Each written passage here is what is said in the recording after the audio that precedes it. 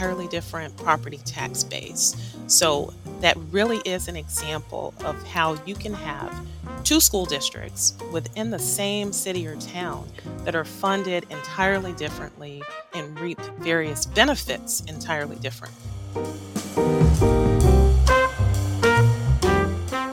Well, welcome back to the Public Money Pod, a production of the Center for Municipal Finance at the University of Chicago's Harris School of Public Policy. And we are, of course, proudly sponsored by MuniPro, Odyssey Advisors, the Government Finance Officers Association, and Build America Mutual. I'm Justin Marlowe, joined as always by my intrepid co-host and temporary Wisconsinite, Liz Farmer.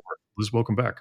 Yeah, I came back from Madison, Wisconsin last week and loved it. But, it was, the weather was beautiful, so that helps. Walked around the lakes, walked around campus, walked everywhere. I live in a place where I can just walk around my property because I don't want to walk on the big busy road. So this was like such a treat. But yeah, really, really cute city. The Capitol was really impressive. Fun fact, I am told that if you converted the amount of money that they spent on the Capitol into today's dollars, it would be around $2 billion with a B. So they went all out, and it shows, but had a great time. And then I looked up the winter weather and decided I will be back in the summer.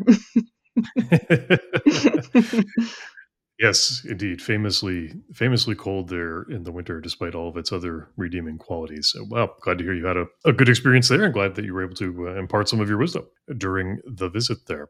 So we're talking today, Liz, about public school finance, a topic we get to occasionally here on the Public Money Pod, and something that we should probably in some ways spend more time on just because it is such a huge share of the state and local fiscal landscape. And we're going to be hearing from Tamara Mitchell, who is effectively the CFO, the Assistant Superintendent for Finance in the Joliet, Illinois Public School District. Very interesting case study and many of the trends that have been affecting public school finance and ultimately the outcomes in schools, student performance, student well-being, other things that schools are trying to attend to. So we're excited to hear from her and get her take on financial leadership in what is a really interesting case study.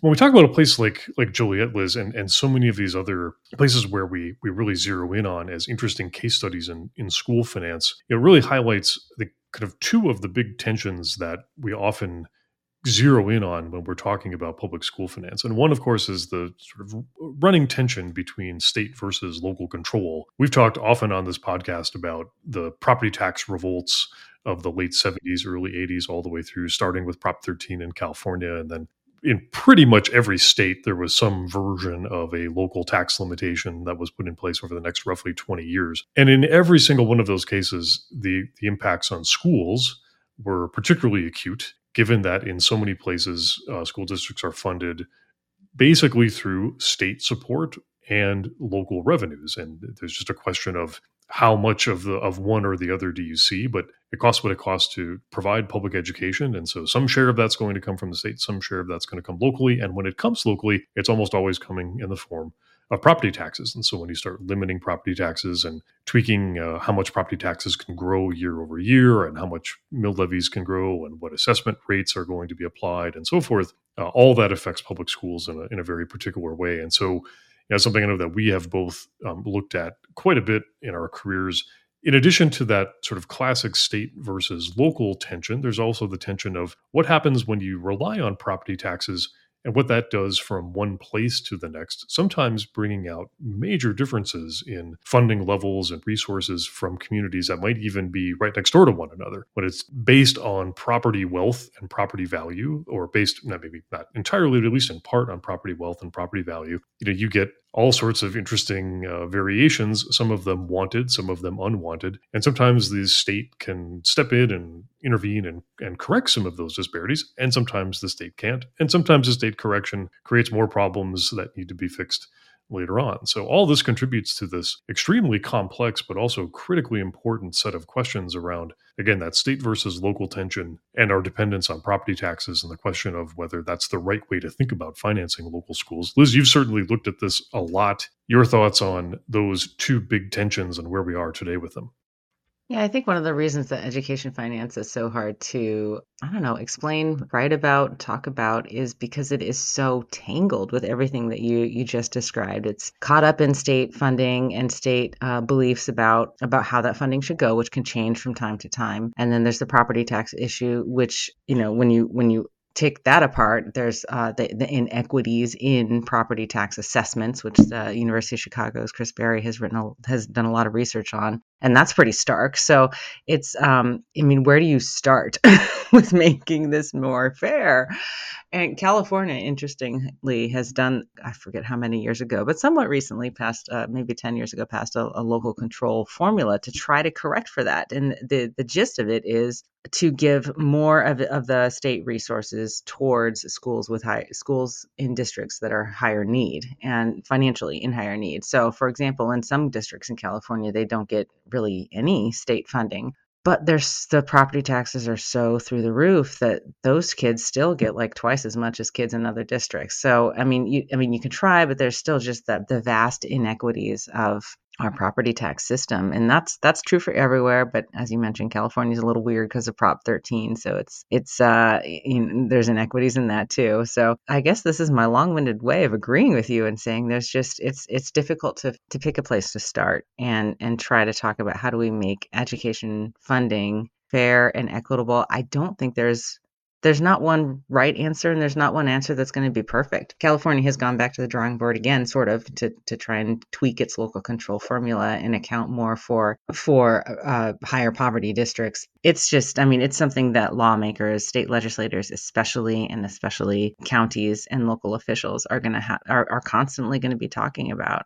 Yeah, there's no easy way around it. And yet, if you are running a school district budget, you have no choice but to engage the system in one of any number of different ways. And that's a really interesting set of questions surrounding a very particular type of financial leadership, and one that we're fortunate to be able to have the chance to learn a little bit more about today. Well, we are pleased to welcome to the Public Money Pod now Tamara Mitchell, who is the Assistant Superintendent for Business and Financial Services in the Joliet, Illinois School District. Tamara, thanks so much for joining us here on the Public Money Pod. Thank you so much for having me. Yeah, we're really excited to have you. It's been a little while since we've delved into school finance. Before we do that, though, can you tell us just a little bit, for anyone who's unfamiliar, about Joliet or Joliet schools? What are kind of the general stats, population, any history you want to point out, local economic drivers? Give us the lay of the land. Sure, absolutely. Again, thanks for having me. Very happy to share about the town and the school district that I represent. So I'll start with a little history on Joliet. So Joliet is the county seat of Will County. And interestingly enough, it was part of Cook County. For those outside of the Chicago area, that's the same county that Chicago is located in before the formation of Will County. Joliet is situated about 45 miles southwest of the city of Chicago. Honestly, that location makes it optimally located, as the city is well suited to be a transportation hub, which that's kind of the direction that things are going over the last few decades. It's served by several interstates, so that really helps with that location. And also historically, the city has been largely known for its limestone.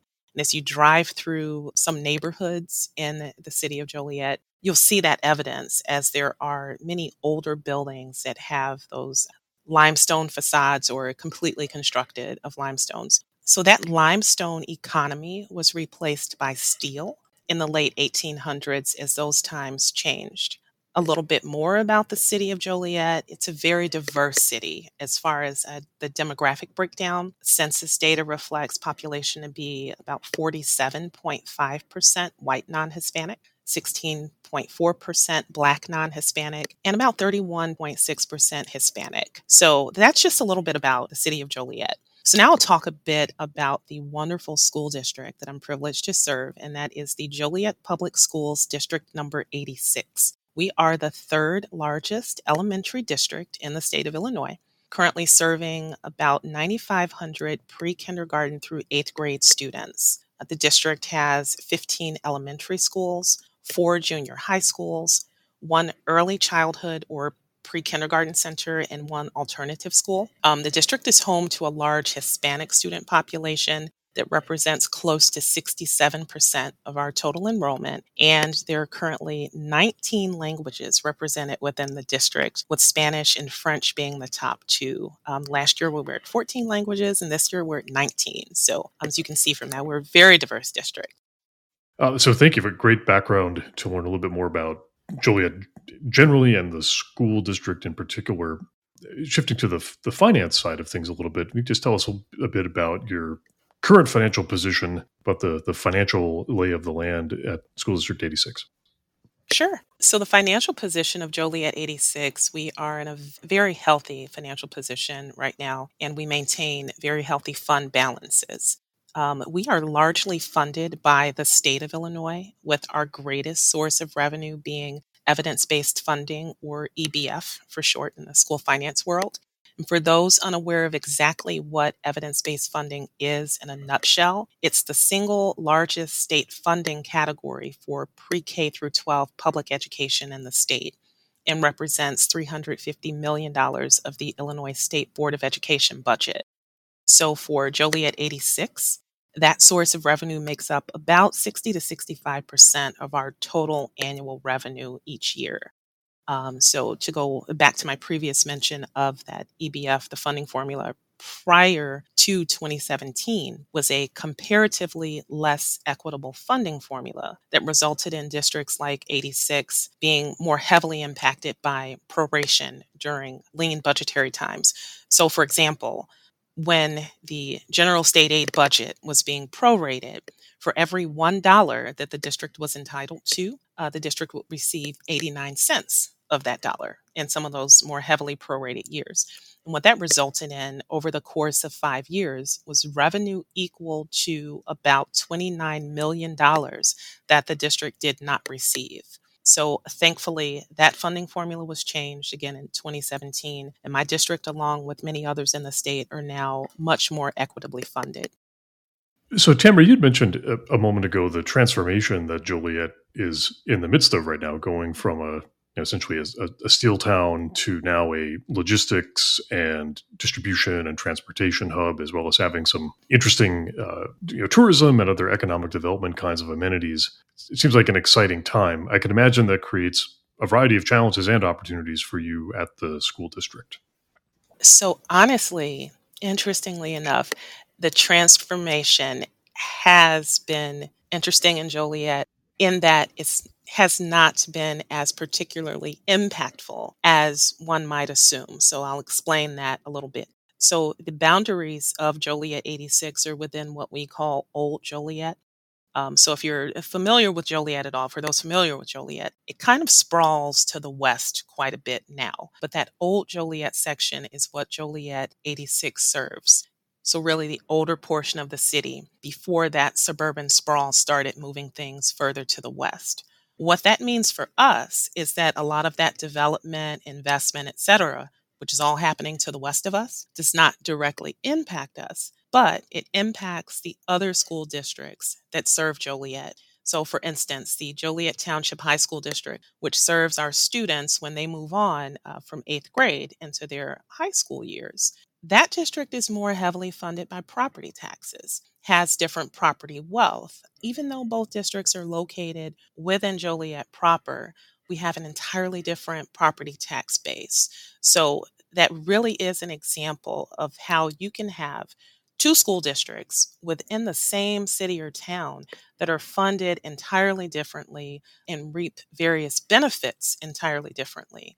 Because the high school district, they are benefiting directly from a lot of that investment that's happening on the other side of town, where we unfortunately are not, because that's not within our tax base. We have Harris Casino, or the Caesars Entertainment Group. That's been located in the within our boundaries since that casino was built. But that's pretty much it. There is an Amazon hub that is within our boundaries, but a lot of the other boundaries, or a lot of the other investment, is outside of our tax base. I mean, we have in our notes here that Joliet's one of the faster growing populations in the Midwest. But I mean, just because of how the school districts are structured and how the public finance is structured, that plays out really differently between two side-by-side districts. It really does. I always have this conversation with people. Our administrative offices for Joliet 86 and then for Joliet Township High School District, we're about 5-10 minutes away from each other. But myself and that school business official, the way that we budget, the way that we look at our finances is totally different because that district is more reliant on property taxes. So they are looking at things on that side of the revenue versus me when I'm more heavily state funded.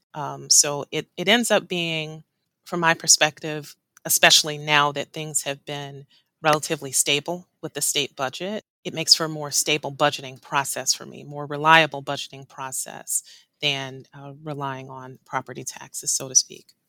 I wonder if you could talk about that in just a little bit more detail, because I know that's something that's especially interesting to our listeners. So you thinking about the contrasting strategies that you have to employ when you're more property tax driven rather than more state aid driven. One of them you mentioned a second ago, which is just the predictability. It's one thing to have, to get your valuation from the county assessor, and property taxes are sort of driven off of that, as opposed to having to deal with the uncertainty of when is the state going to pass a budget? Is the state going to pass a budget?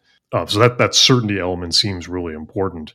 Are there other twists and turns that are unique to being more state funded than more local funded that you have to address just sort of in your day-to-day planning, management, administration of the school's finances?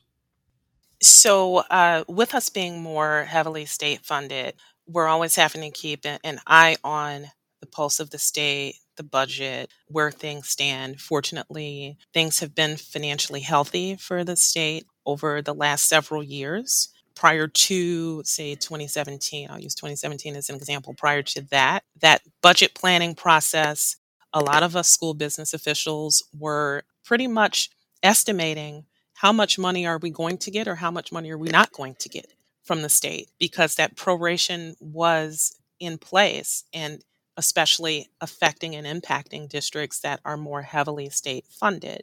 I do write a tax levy as well, so I'm levying for property taxes as well. With that being less of a revenue source for me, it's not as, I don't want to say it's not as important because all sources of revenue are important, but my main focus is always keeping an eye on the pulse of that state budget and not necessarily being focused on what is the consumer price index for the current year, which that's what our tax levies are based on.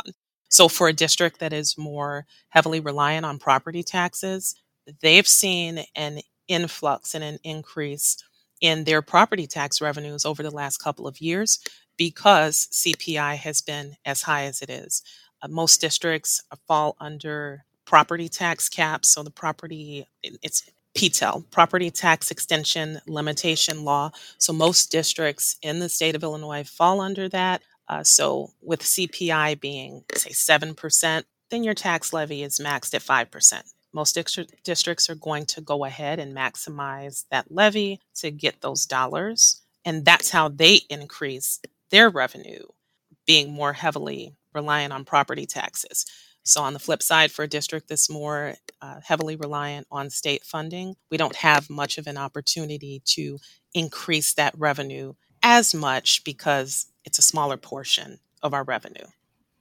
So we've been talking about the kind of the equalization aid side of the formula. Are there any other categorical or other state appropriations that you all are able to access that maybe a more property tax driven district is not? Not necessarily. Those mandated categoricals are for transportation aid, for instance. That has been historically prorated and it still continues to be prorated at about 80% of what it should be. That is obviously not as impactful as the larger evidence-based funding for us, but it is definitely impactful. Other sources of mandated categoricals related to special education funding, those tend to be closer to fully funded, if not fully funded. And again, all districts would have access to those dollars. There are some federal funding areas that some districts may not be eligible to receive. but that's it. That's federal funding and not necessarily state mandated categoricals. I want to move to a different part of the balance sheet for a minute here, because you all just passed a large bond referendum with a really impressive 70% of the vote. So can you tell us a little bit about the referendum, why you decided to put it out to the voters, and why you think it was so well received? Sure, sure. So, what's happening here as far as our bonds and debt? We have an older referendum bond issue that is retiring. And so we had two options as we were looking at how things are working out with this debt retiring in consultation with our financial advisors. Our two options were go ahead and let that debt retire and let that money go back to the taxpayers, that portion of the debt service property tax bill, or look at issuing another referendum, issuing some more bonds, and in doing so, keeping the tax rate, the debt service tax rate, either level or a little bit lower than what it was with that referendum bond issue that's happened 20 years ago that's retiring. So, in conversation with our board, superintendent, administration, and our financial advisors, we decided to go forward and move forward with that referendum prospect. Honestly, I believe the reason why it was so successful is because people saw that it was not going to increase their tax rate at all. And all of our projections, even as recently as this month, we had another review of where things are because in this current environment, interest rates have been going up, et cetera. So we had our financial advisor look at things again, and we're still in a position where when those bonds are sold in December of this year, we'll sell a portion. And then in January of 2024, we'll sell another portion, and then we'll be done. $99.5 million total. We're still in a position where the debt service portion of our property tax levy is going to be less than what it is right now because we'll be going from paying, say, $11 million per year towards debt service to paying $9 million per year towards debt service. So it's going to make that payment go down a little bit for our taxpayers. So just being able to have a conversation with the community and say, we can get $99.5 million worth of bond proceeds to help us replace a couple of our junior highs that are aging. It's going to help to not only preserve your property values, but perhaps increase your property values. And it's not going to cost you anything else. Us being able to have that conversation with the community is what I believe made the referendum so successful. There were other referendums that were on the ballot in April 2023 as ours was, and they were not nearly as successful. So that those dollars are really going to be helpful for us to be able to replace those two aging facilities and really give our junior high students a facility that's going to better meet their needs. Yeah, it sure seems like an easy story to tell, right? For the same taxes, you get all these great new capital projects, and you're paying as taxpayers, you're paying a sort of lower rate overall than what you were paying before. What do you think accounts for the difference in those rates? Clearly, the bond market is looking at you a little bit differently than it did when those original bonds were sold. So, what do you think is the story behind getting just such a better deal overall?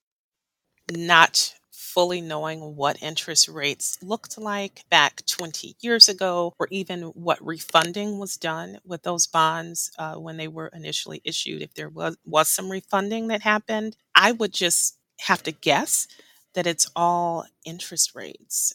And the repayment period that we're looking at on this bond issue will be a little bit longer than 20 years. That's coming into play as well. But what we really wanted to do when we were having the conversation with our taxpayers, what we really wanted to express to them was that one, we want your support for this, obviously. And in order to get your support, here's a financing mechanism that we're going to use that will cost you less money in the end. We did, of course, there were some no votes. The no votes were people who were thinking, okay, no, I'll take that X amount of dollars back per month. and I won't send that to the school district. Largely, the majority of our taxpayers see the value in that investment. And again, it's preserving their property value and perhaps even increasing it. And it's an investment in the community as a whole. Speaking of investment, so I'm, I'm curious about the big infusion of federal funds. How have you all managed that? Where, what kind of places has that money gone? And already ask you the follow up before you even answer the first one, the ESSER funds, those are winding down. So want to hear about just how are you managing just the general wind down of all this federal cash that's been coming in? Of course, the dreaded ESSER cliff, as everyone talks about. We have certainly had those conversations and discussions here in Joliet 86. How have we used that money? So, just to give you an idea of just how much money the district received, it's a little over $40 million in total when going from start to finish with all of the various rounds of funding. Right now, we are spending down our ESSER 3 money. So, that last bit of federal funding, we're working on spending that down. One of the major things that the district was able to do as a result of receiving those funds was to update and upgrade some of our HVAC systems. We have 21 buildings, 21 schools total. 6 of those buildings, we've been able to update and upgrade those HVAC systems. So, how does that apply to those federal dollars? Those improvements improve the indoor air quality and circulation at those sites. And that was one of the requirements of the grant. Our buildings, a lot of them are older. We have 3 buildings that are over 100 years old. The average age of our buildings is 68 years. So again, that just getting that money has helped us to really update some of those systems and improve things for the indoor air quality for our students. We were also able to purchase HEPA filters, the portable HEPA filters. Those are in place in every classroom space and in every office space throughout the district. So that was another improvement to indoor air quality that we made with those grant funds. As far as personnel, we've been able to add some one-on-one paraprofessional or teacher aide positions to assist with learning loss that resulted due to the pandemic. Other investments with those federal dollars include some software programs that are specifically geared towards student growth and academic achievement. And we've also invested in various professional services programs to do the same. So, partnering with various professional services providers to assist our students with more one on one aid, one on one focus. As far as the ESSER cliff, as I mentioned, we've definitely been having those conversations. We're currently planning to incorporate the personnel positions that I mentioned, and those programs into our local budget after this fiscal year as that pandemic relief funding sunsets. Everything will be evaluated as far as efficacy to determine if continuing is needed. If the programs and the personnel have been effective, then we'll go ahead and work those into the local budget. And if there's no evidence that they were effective, well, then we'll just go ahead and let those go away and then look for other interventions or things that may be needed to help us get our students exactly where they need to be academically.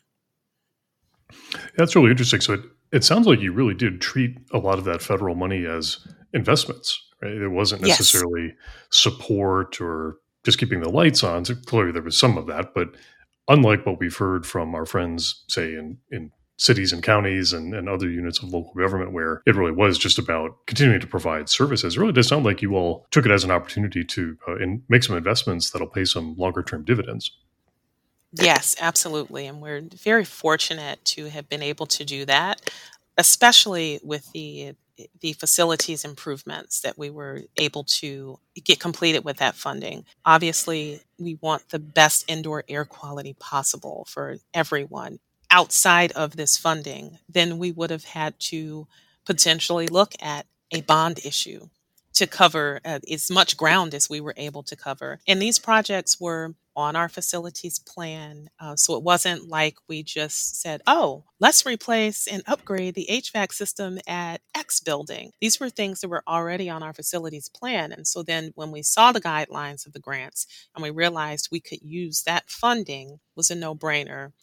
So, Tamara, it's been great today to hear about all of the interesting leadership challenges that you face in Joliet, trying to anticipate what the state's going to do, trying to engage with the community around its needs and how the financial system that you have can meet or cannot meet those needs. You're certainly recognized as a leader in this world of school finance. What advice do you have for other aspiring leaders in the school finance space who would like to make the kind of difference that you've been able to make in your career?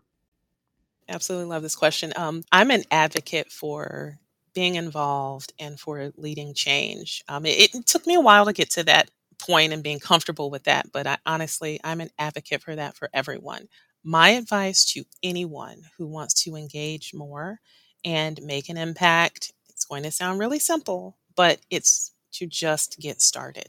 It sounds simple, but that really is key. One way to get started is by engaging with people through various professional development associations and by building your professional networks and your personal networks as well. There's a lot that can be learned from people who do what you do and from people who are operating in those roles that you operate in. Additionally, reaching out to legislators when possible is key as well, though I know that can be intimidating for many people. But I think it's important for everyone to remember that our legislators are elected to serve. They're in those roles to listen to the voices of the constituents that they serve and hopefully to take those things to heart, some of the things to heart that they're hearing. If contacting legislators directly is too intimidating, another way that someone can get involved in the legislative process is through filing witness slips through the ilga.gov website. I've personally done that myself a time or two. It has been very effective with some bills as they're going through the process. So, in a nutshell, for those that aren't aware of what that process is, as bills are moving through the legislative process, constituents, you have an opportunity to file a witness slip either for or against the legislation. And it's a way to get your voice heard. We know that our legislators have good intentions, but sometimes they may not be aware of all of the consequences of passing certain legislations, or they've only heard one side of things. And so they're passionately pressing this legislation forward, but they haven't heard the other side of it. And so filing a witness slip is a way to get your point of view out there to them. It only takes a few minutes out of your day, can be done online. You don't have to show up anywhere if you don't want to. And there is the opportunity to go and you can testify if you'd like during a legislative session. Again, it's a way to engage in a legislative process that can be very impactful, but probably less intimidating. And again, I've witnessed that process being very effective with several bills. So I encourage anyone who wants to dip their toe into impacting change, try that. Well, thank you so much to Tamara Mitchell, Assistant Superintendent for Business and Financial Services at the Joliet, Illinois School District. We really appreciate you giving us some time today on the Public Money Pod. Thank you, Justin and Liz. It has been a wonderful conversation. Thank you so much for having me. Thanks again to Tamara Mitchell. She brought up the fiscal cliff, the ESSER fiscal cliff, to be precise. And so I wanted to make this week's Ripped from the Headlines a little bit more about that and what's going on nationally. I pulled a story from MSN.com that talks about the ESSER fiscal cliff. And ESSER, for anyone who is wondering what I'm talking about, it stands for the Elementary and Secondary School Emergency Relief, ESS. That's federal funding that has been allocated in a few rounds, a couple times in 2020, and then again in the American Rescue Plan Act in 2021. Those three allocations totaled about $190 billion for public schools and to be used over the next several years, much like, a lot of the other recovery type funding that states and local governments received directly. So this story is called ESSER Money for Schools is Running Out, Creating a Fiscal Cliff, and it's by Matt Barnum. Again, this is on MSN.com. So the story talks about how the imminent end of billions of dollars in federal COVID relief money has a lot of people kind of looking ahead and trying to figure out how much of that they will be able to sustain and what they're going to have to cut. It's predicted, or it's expected, that school budgets will be shaped both by districts' own financial decisions and those made by state politicians. What's not clear yet is how steep this fiscal cliff is going to be, although it's expected that that high poverty schools will face a larger fiscal cliff. And that's largely because lower poverty schools, wealthier districts, have other access to funds. We talked about that with Tamara.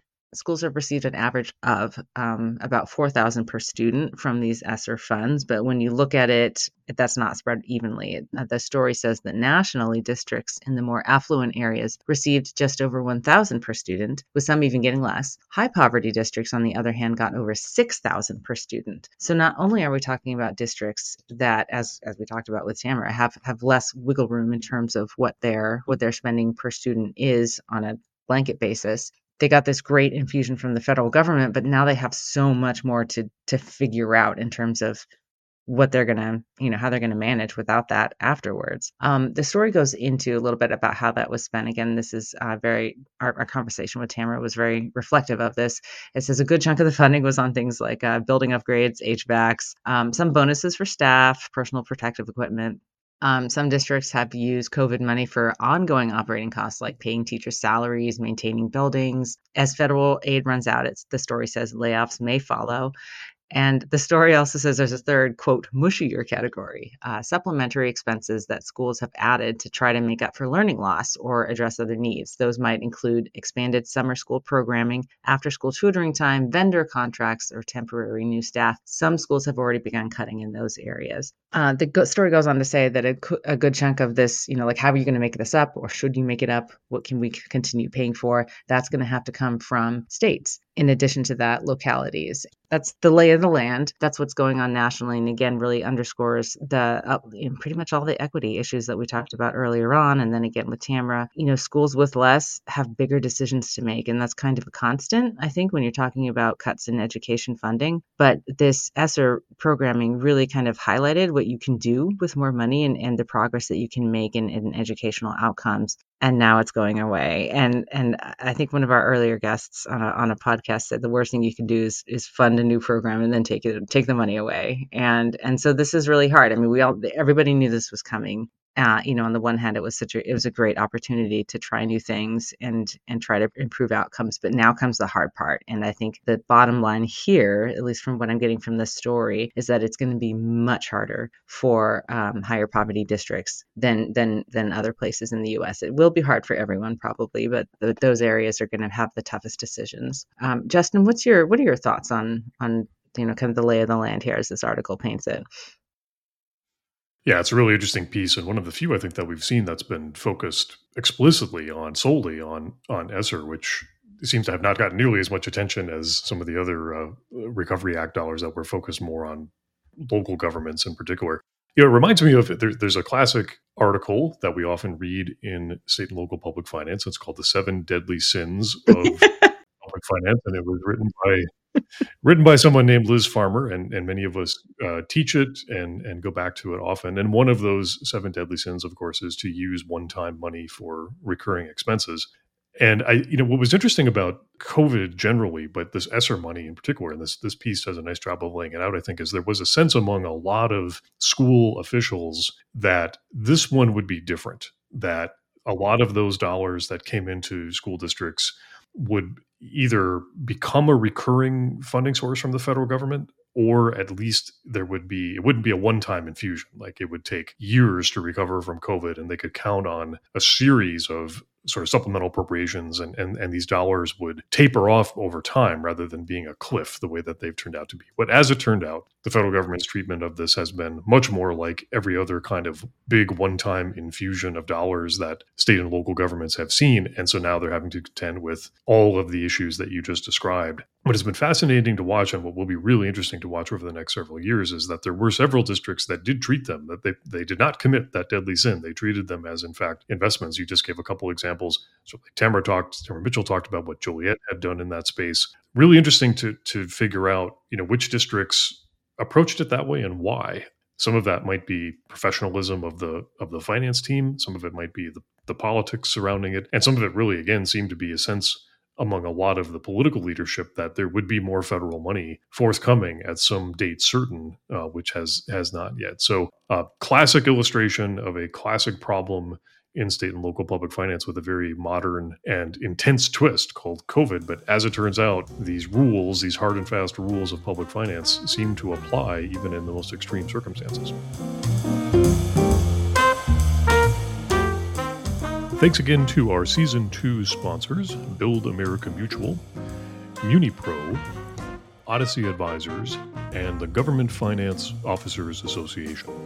The Public Money Pod is a production of the Center for Municipal Finance at the University of Chicago's Harris School of Public Policy, where we are proudly produced by Hannah Bernick. You can learn more about the center and its work at munifinance.uchicago.edu. That's munifinance.uchicago.edu.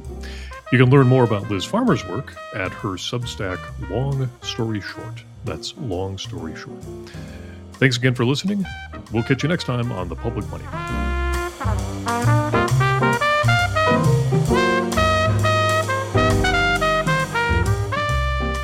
Hey, Public Money Pod listeners, the UChicago Harris School of Public Policy is excited to announce that applications are now open for the upcoming ESG and Impact Investing Credential Program.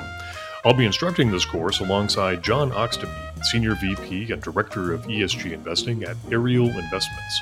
We'd love to have you join us on campus on October 29th and 30th for 2 days of in-person lectures, case studies, networking sessions, and guest speakers. We'll cover key topics such as the policy and regulatory landscape for ESG, impact investing and measurement, financing sustainability, public market strategies and shareholder activism, private market strategies, and public-private partnerships for ESG. This course is a great way for investors or philanthropists to learn how to evaluate and manage impact investment opportunities using various frameworks, techniques, and toolkits, for enterprise leaders to gain strategies and methodologies to improve ESG performance, for public policy and regulation makers to develop more effective policies and to promote the healthy development of their industry, for a consultant or risk management professional who wants to acquire frameworks and analytical tools to better serve clients' development goals, and anyone else working in the ESG space. Discover the UChicago Harris difference when you apply today. Explore the program at har.rs/HarrisESG. That's har.rs/HarrisESG. Hope to see you there.